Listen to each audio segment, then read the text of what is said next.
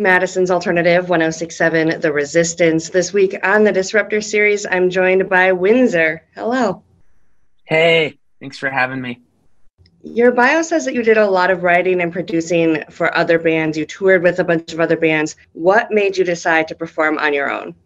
I got really bored in the pandemic and made a record, and I made it by myself. So it just kind of happened by accident, I would say, out of boredom, being trapped in this cabin up in Northern California and having all my equipment. And then I just started making these songs and they've started to just permeate the world. So was it always intention for you to be a front man?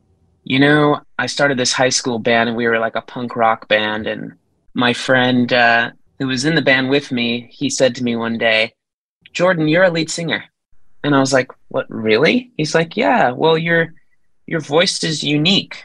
And it was decided not by me, but by an early band member that I had in my high school band.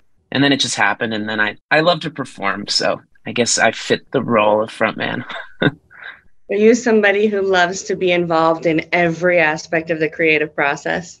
Yeah, well, I love making videos and I love movies, like old movies. And that aspect's really fun.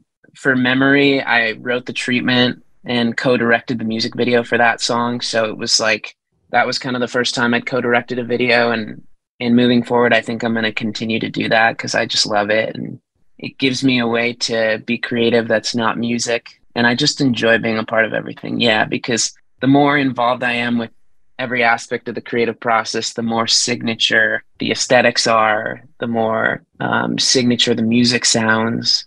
So yeah, I do like having my hand in things. I mean, there's nitty gritty stuff that I don't have to worry about anymore that like my label handles. So that lets me be more creative. Your new song, Memory, which you've said is your outlook on how youth shapes us forever. Can you elaborate on that statement on how youth shaped you? It's remembering my friends that I had in high school that are with us and no longer with us. And those early memories really do shape who you are. For me, it was going to house shows and experiencing music and being around people that I didn't know, but that shared their love of music with me. And it's like constantly being reminded of those people that showed you your favorite records or your favorite movies, or those early people that showed you how to love and to give love to people. And so that's sort of what it means to me.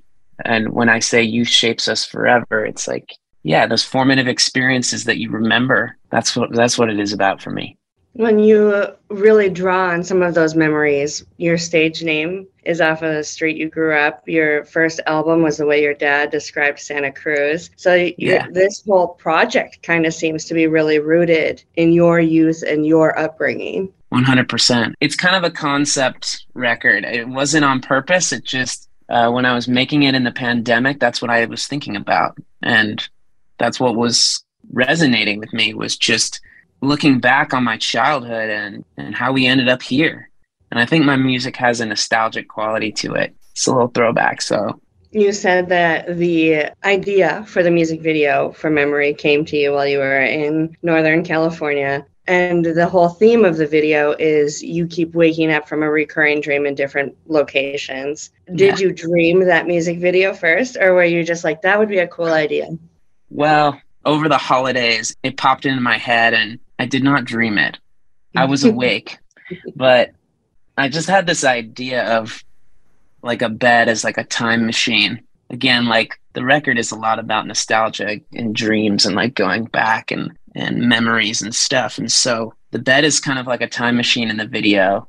I wanted it to feel like you don't know if I'm actually waking up or if I'm in a dream the whole video. Of course, when, I wake up in a bed on a lake, that definitely wouldn't happen in real life unless someone was playing a prank on you. Yeah, or something really scary. Yeah, but it was fun to shoot. We shot it in Northern California. Yeah, we went to some beautiful places and we shot it on film, and it was a fun experience. So Memory was on your debut album, Where the Redwoods Meet the Sea. That came out in October. And you had the Panoramic Sessions EP came out last month. And you've been talking about a new album. Can you give us some more details? Yeah, so we just released the first song off the new record. It's called Get Lost. I'm still working on it, so hopefully it'll be out next year. And Memory should be on there too. And yeah, it's been fun. I'm in my studio right now. This is where I've been writing a lot of it. And I'm working with Jackson from Daywave on it. And yeah, it's been super fun.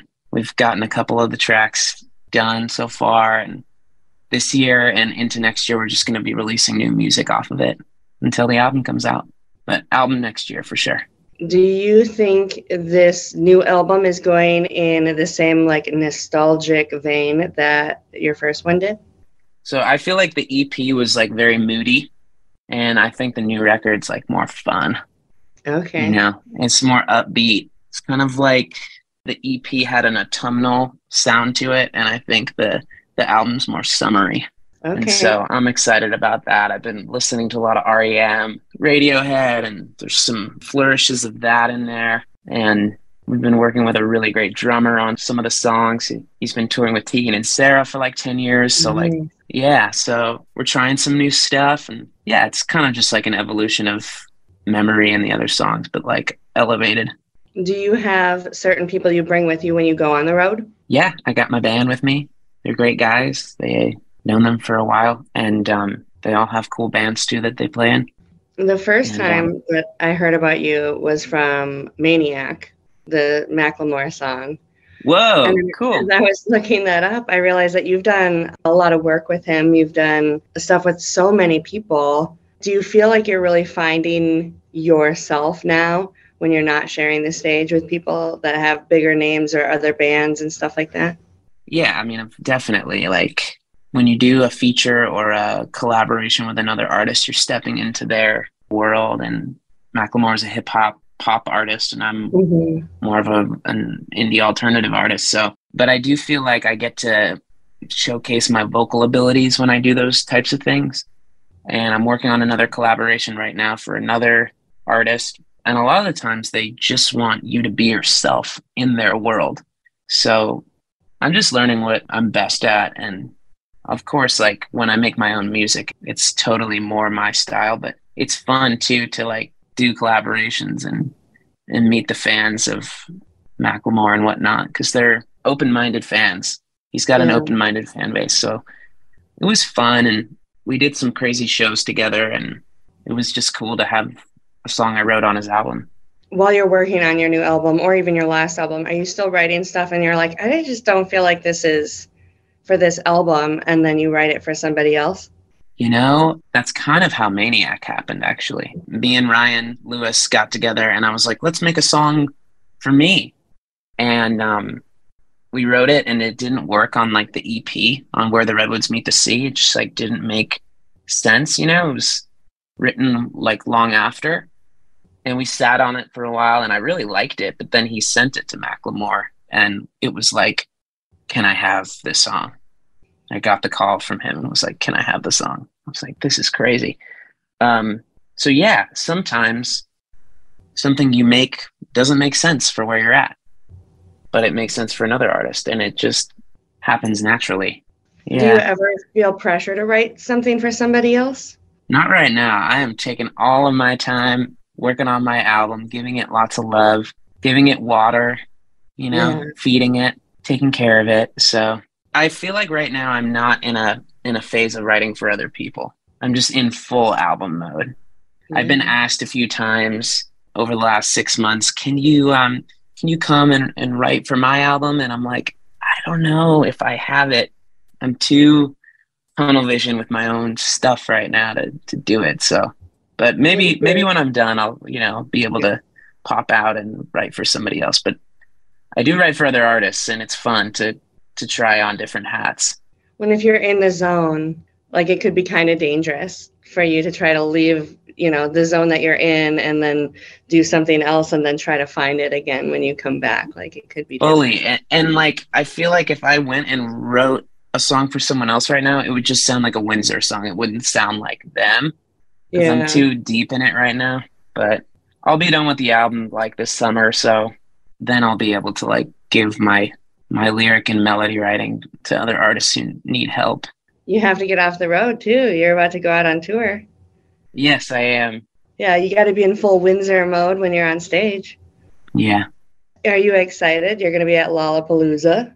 I can't wait. So I'm playing a show on Friday night at Shuba's with the Happy Fits, and then Saturday we're playing the BMI stage at 3:15, and then we just got word we're playing another show at around 6 o'clock at the Toyota stage. So we're actually playing 3 shows that weekend.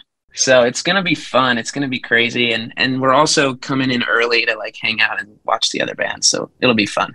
And we love the Happy Fits here too. They are so fun.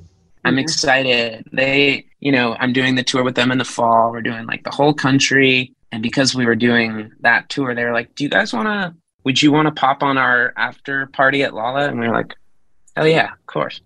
So, absolutely. yeah, sounds fun. Yeah, we'll also see you on that tour. You're going to be in Milwaukee at the Rave October 18th. So that's another chance we'll get to see you. Yeah, come through, say hi. Well, thank you so much for taking the time to talk to me today. Thank you so much, Miranda. It was good to meet you. And I like that Sonic Youth poster. I had that in my teenage bedroom. This is our poster wall. Yeah, they're all spray painted and stuff. So, yeah. So cool.